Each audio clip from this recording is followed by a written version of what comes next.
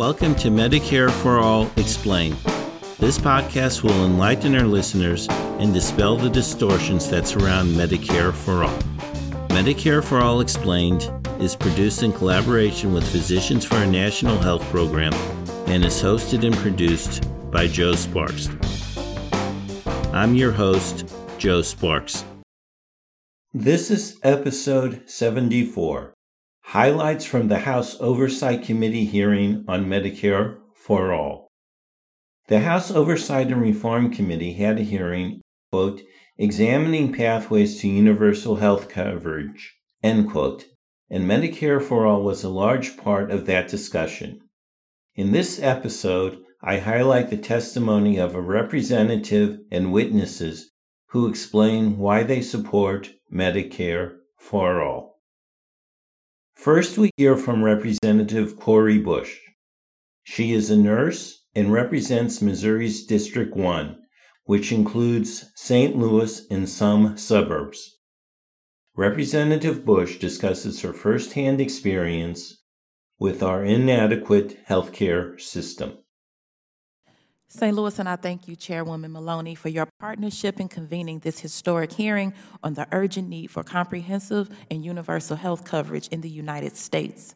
The committee's exemplary leadership, tireless advocacy, and commitment to genuine health equity will rightfully bring this conversation back to the forefront of public health policy.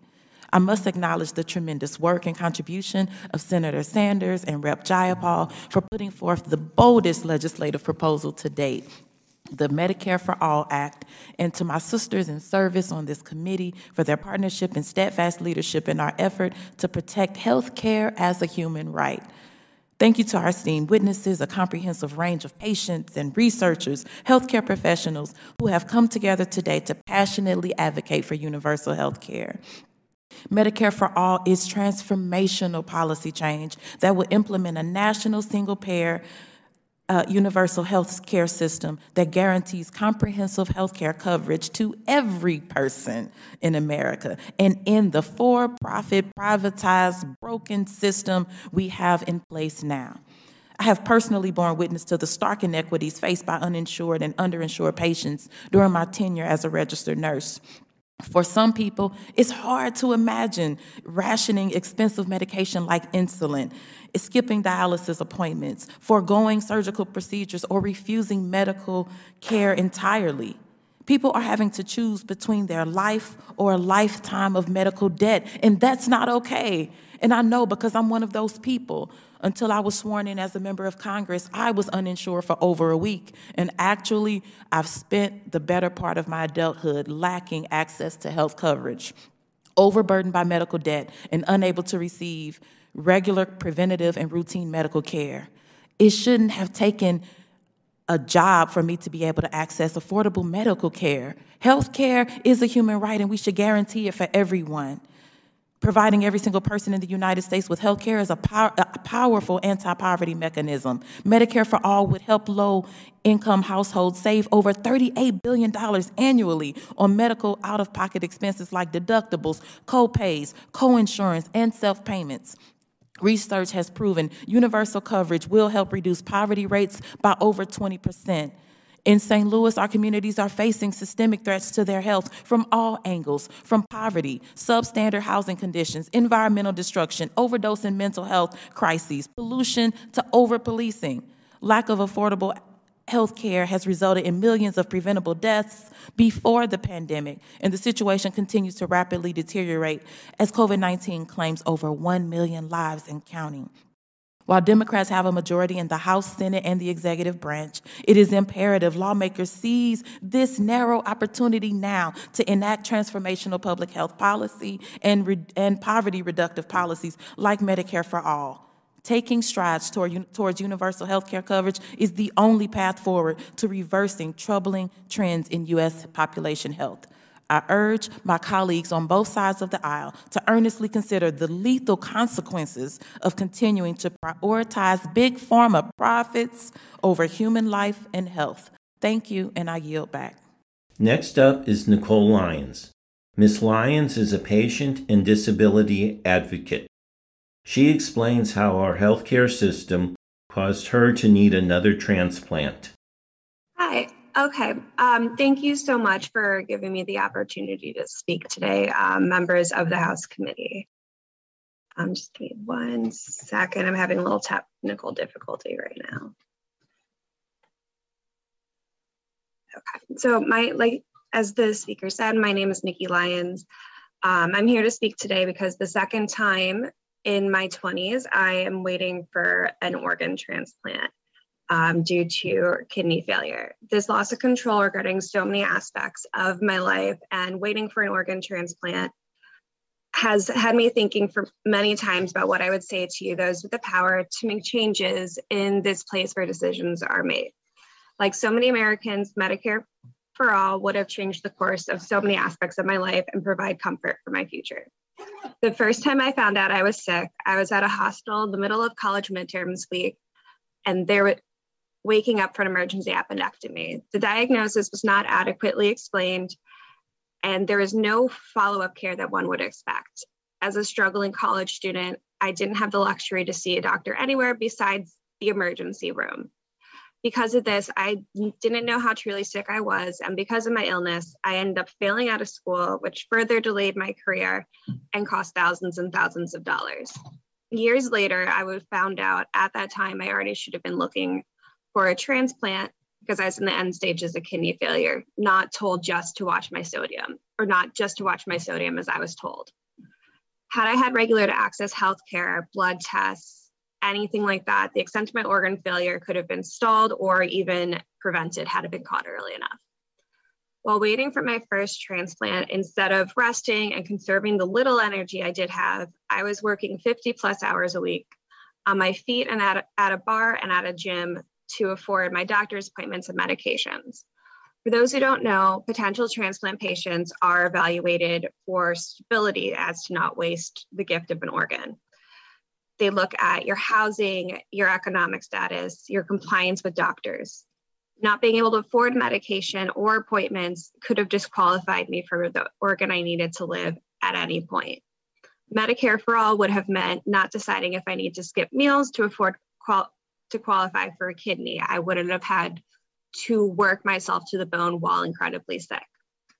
I was lucky enough to receive a transplant in 2016, but am again in organ failure. This round of organ failure, I can say with 100% certainty, would have been prevented by Medicare for All. I wasn't able to get regular transplant checkups because of the resources I had allotted for healthcare went towards mitigating the symptoms of long-term COVID. Because of the lack of care, I had no idea my body was rejecting my transplant as a complication of said long-term COVID.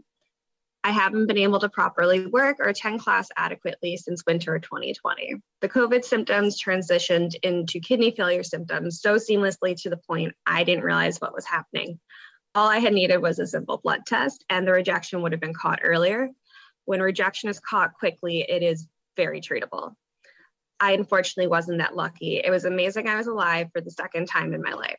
Since June, I have had 6 long-term hospital stays, with the longest being 7 weeks, travel 12 hours a week, 3 times a week, 12 hours, 3 times a week for dialysis for 3.5 hours, blood transfusion, chemicals similar to chemo to try and save the kidney and prevent anything from getting worse. And that just ends up making me feel significantly worse.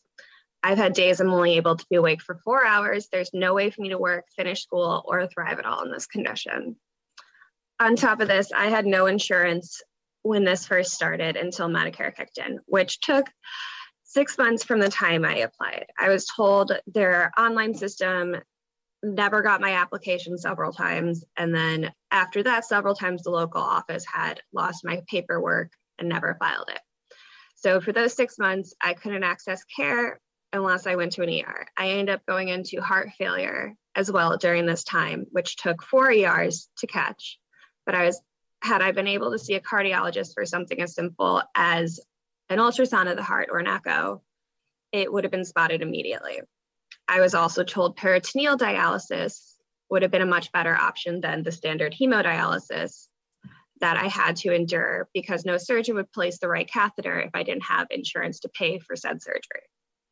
So I have spent the past 6 months getting the entirety of my blood taken out through a tube in my neck, cleaned and returned to my body, while often going into shock when there's a loss of fluid because it makes your heart unable to pump blood through the body, having horrible insomnia, deep pain, and fatigue. 6 months of suffering due to a lack of access to care for a medical situation that should have been prevented in the first place.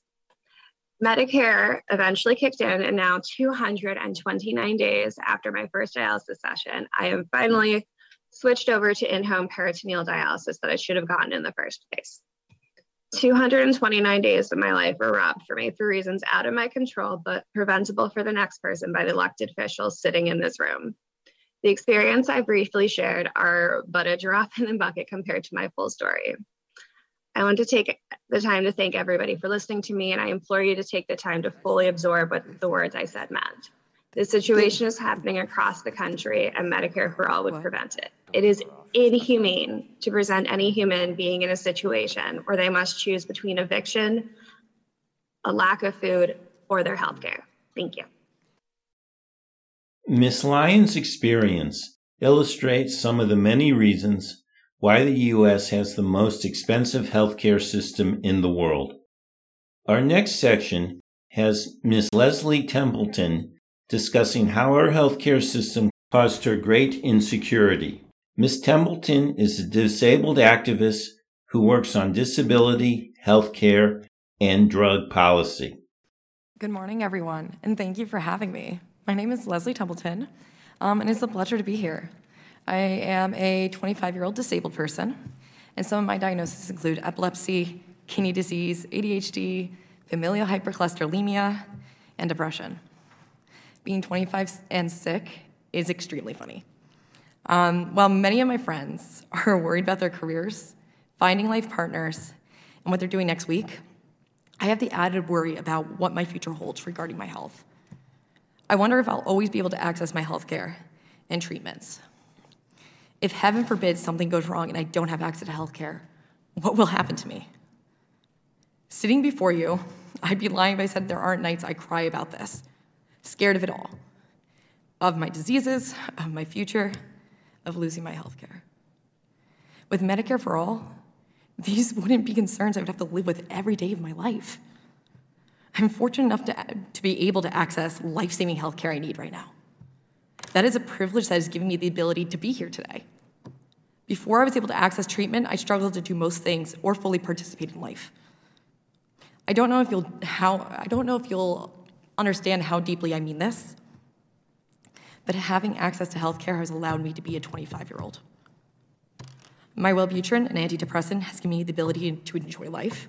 My kidney medication is slowing, if not preventing, further progression of my kidney disease and ensuring I feel well enough to live my life the way I want to. And there's so much more. I am fortunate enough to be able to afford these interventions, currently due to my income level, a privilege not everyone has. Being sick is expensive, and that expense can make treatment inaccessible to so many people. Being able to access healthcare is not enough. It's being able to afford it too. As long as I can always have access to healthcare and I can afford it, I'll be able to hopefully live a long life. I'll get married, I'll see my kids graduate from college, I'll grow old and watch my body age gracefully. Without Medicare for All, that outcome is not guaranteed, just as it's not guaranteed for millions of Americans right now. What people don't talk about enough is the cost of staying alive. My ability to live is based on whether I can afford it or not. And that thought keeps me up at night. So many people are in a similar situation to me. Just look at GoFundMe.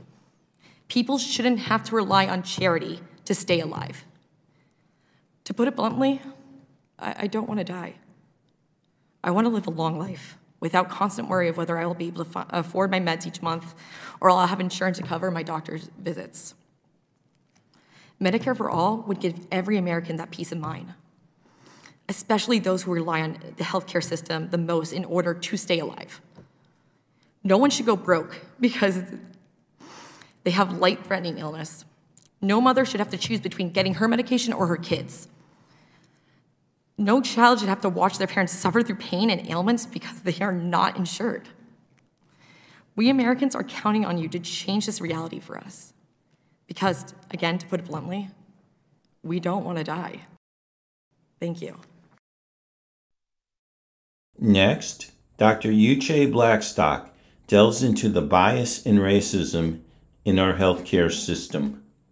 Hi, can you hear me? Okay, hi everyone. Thank you, Chairwoman Maloney, Representatives Bush, Presley, Tlaib, Ocasio-Cortez, and all of the members of the House Oversight Committee here today. It's an honor to be invited to testify during this very important hearing, a key step toward addressing racial health inequities in our country. I'm Dr. Uche Blackstock, an emergency medicine physician with over 17 years of clinical experience, a second-generation Black woman physician who has lived experience with injustice, and the founder of an organization dedicated to advancing health equity. I have worked for years in communities where far too many of my patients were either uninsured or underinsured, mostly Black and Brown Americans who have sadly been disregarded by our country. They are not only dealing with mental and physical health issues, but also with systemic afflictions like bias and racism, housing insecurity, economic instability, and lack of access to reliable transportation. These are what we call the social determinants of health, the factors which influence the health and health outcomes of communities and people. Lack of access to healthcare is one of the primary social determinants of health. I've taken care of thousands of patients over the years, many I can never forget. The 40-year-old Black man with a history of high blood pressure who came into my ER unconscious on a stretcher after he collapsed at home in front of his family.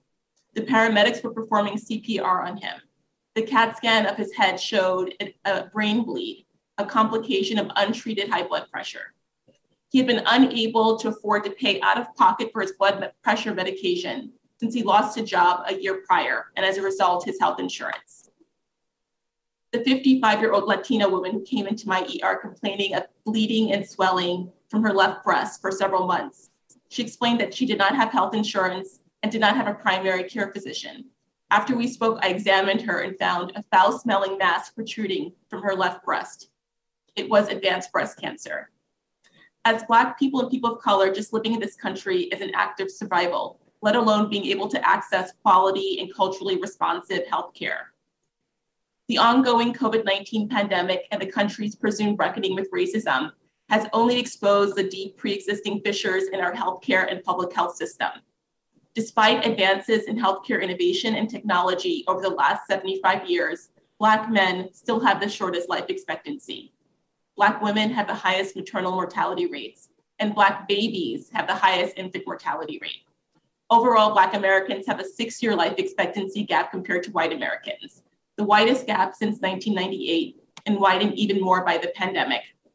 This pandemic should have been a wake-up call to help us understand the urgency of identifying a path toward making universal healthcare a reality, among other critical strategies to improve health equity. I have had a front row seat to the tragic loss of Black and Brown life from COVID-19 and racism. During the height of the pandemic in New York City, I noticed my patients' demographics quickly shifted from a racially and socioeconomically diverse patient population to mostly Black and Brown patients. They were essential workers, service workers. Some had underlying medical problems. Others were left with no choice but to use public transportation, and many lived in crowded, multi-generational housing. I vividly remember an elderly Black man who came into my urgent care with shortness of breath and fever. He was in a wheelchair and his oxygen level was shockingly low. He lived alone. I was very worried that he had COVID pneumonia and asked if I could call an ambulance to bring him from urgent care to the closest ER. He refused. He didn't want to die in the ER, he told me. He didn't think he would receive good care because he didn't have health insurance. He felt safer at home. For many years, I worked in 2 ERs in New York City, Bellevue Hospital, the oldest public hospital in the country, and Tisch Hospital, a private institution that is part of NYU Langone Medical Center, among the wealthiest hospitals in the country that has gotten hundreds of millions of dollars richer after federal bailouts. At these 2 ERs that literally sit next door to each other, I experienced firsthand deep inequities in our healthcare system, one that is separate and unequal. Patients were divided up based on insurance and race. Nationally, at private academic medical centers, Black patients are 2 to 3 times less likely than white patients to receive care, while uninsured patients overall are 5 times less likely than patients with insurance coverage to be treated. In cities across this country, the top-ranked hospitals do not treat as many patients of color as white patients, even when they are located in diverse communities. This is the definition of systemic racism. People who look like me are living this every day, but it should not fall solely on us to always have to call out when something is wrong. Now is the time to protect our most vulnerable and underserved communities and identify a pathway to ensuring universal healthcare for all Americans. We must work to break the cycles of trauma and injustice, to foster generational progress for more people, especially people of color, because it is cruel to talk about an American dream if only a select few live to see it. Thank you. The last voice we shall hear from is Addie Barkan. Mr. Barkan founded the Be a Hero Fund. According to the Be a Hero website, it is currently, quote, focused on expanding access to home and community-based services, end quote. Mr. Barkan has ALS and is almost completely paralyzed. He cannot speak and must write his words and then use a computer-generated voice to speak. Good morning, Chairwoman Maloney, Representative Bush, and members of the committee. Thank you for holding this hearing and inviting me to testify. My name is Addie Barkan, and I am the co-executive director of Be a Hero, an organization whose mission is to win health justice in America. As you can see, I am currently in bed. I live in California, and it is rather early here. And because I am living with the neurological disease ALS, which has left me almost completely paralyzed, it takes me a very long time to get ready in the morning.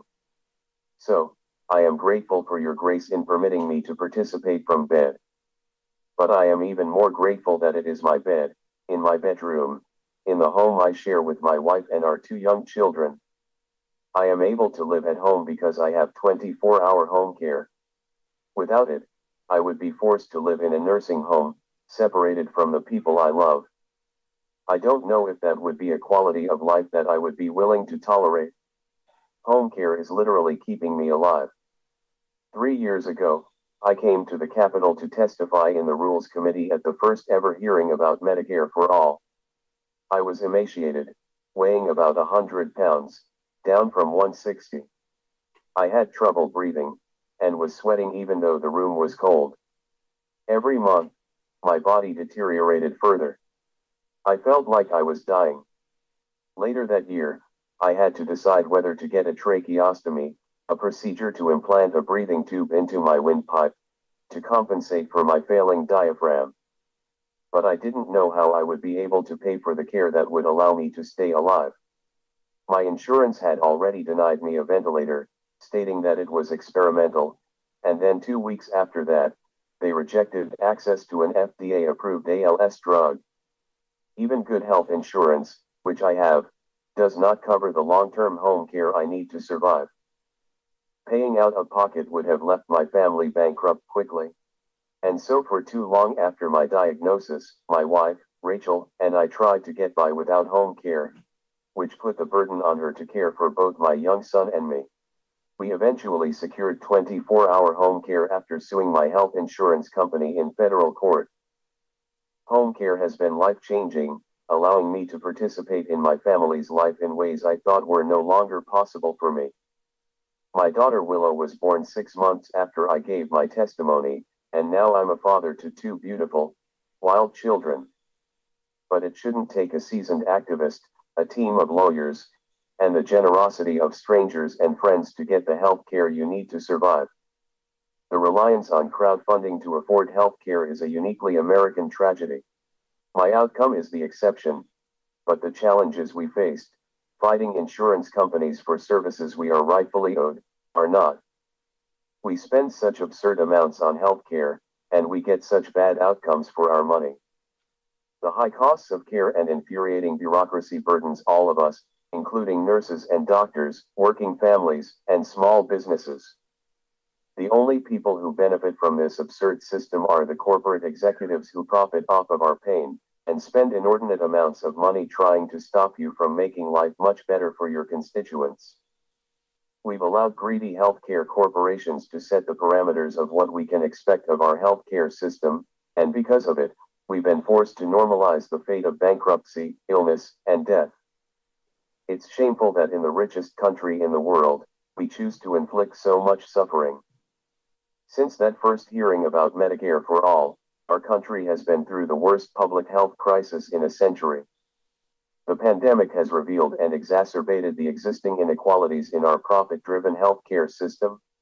It has hit hardest on disabled people, poor people, Black, Latino, and Indigenous people, and especially people who live at the intersections of these categories.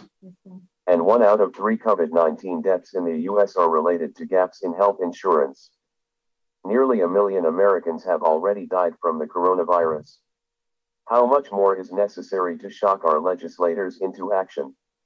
When we lost 3,000 lives on September 11, we responded by reorganizing our national security system, launching a global war on terror, and conducting 2 massive invasions and occupations. 300 times more people have died in this pandemic, but we have not marshaled our national energy to build a better healthcare system. It is a scandal and it is a shame. But in the last 2 years, we've also seen glimmers of what's possible when our government takes action to prioritize people over profits, and works to guarantee care for all.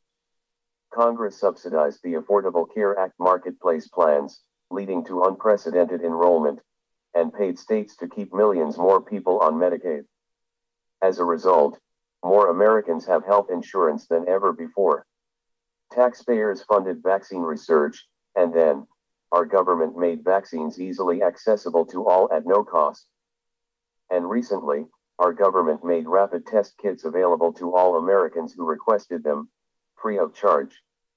These programs and many others are at risk of ending if Congress does not fund them and when the pandemic emergency policies expire.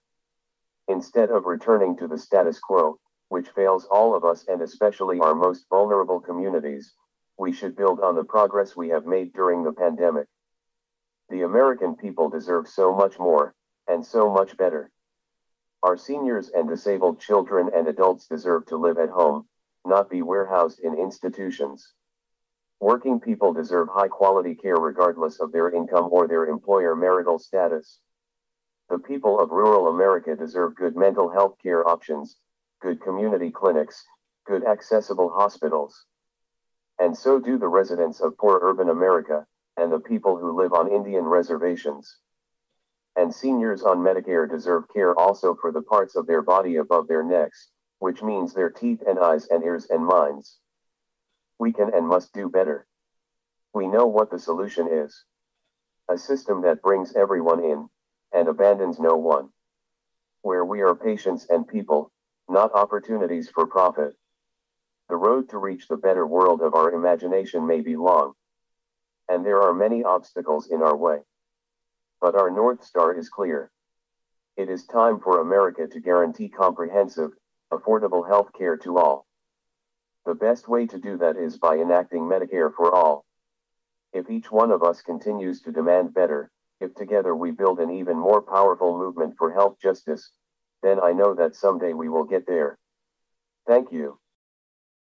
The people you have heard today spoke powerfully about the need for Medicare for all. We should honor their voices by enacting Medicare for all as soon as possible. Thank you for listening. You have been listening to Medicare for All Explained. Remember to tell your family, friends, and colleagues about this podcast. Information about Medicare for All Explained can be found at our website, medicareforallexplained.org. The music for this show is Super Bubbly by Jesse Spillane. The logo was created by Lily Sparks. Thank you for listening.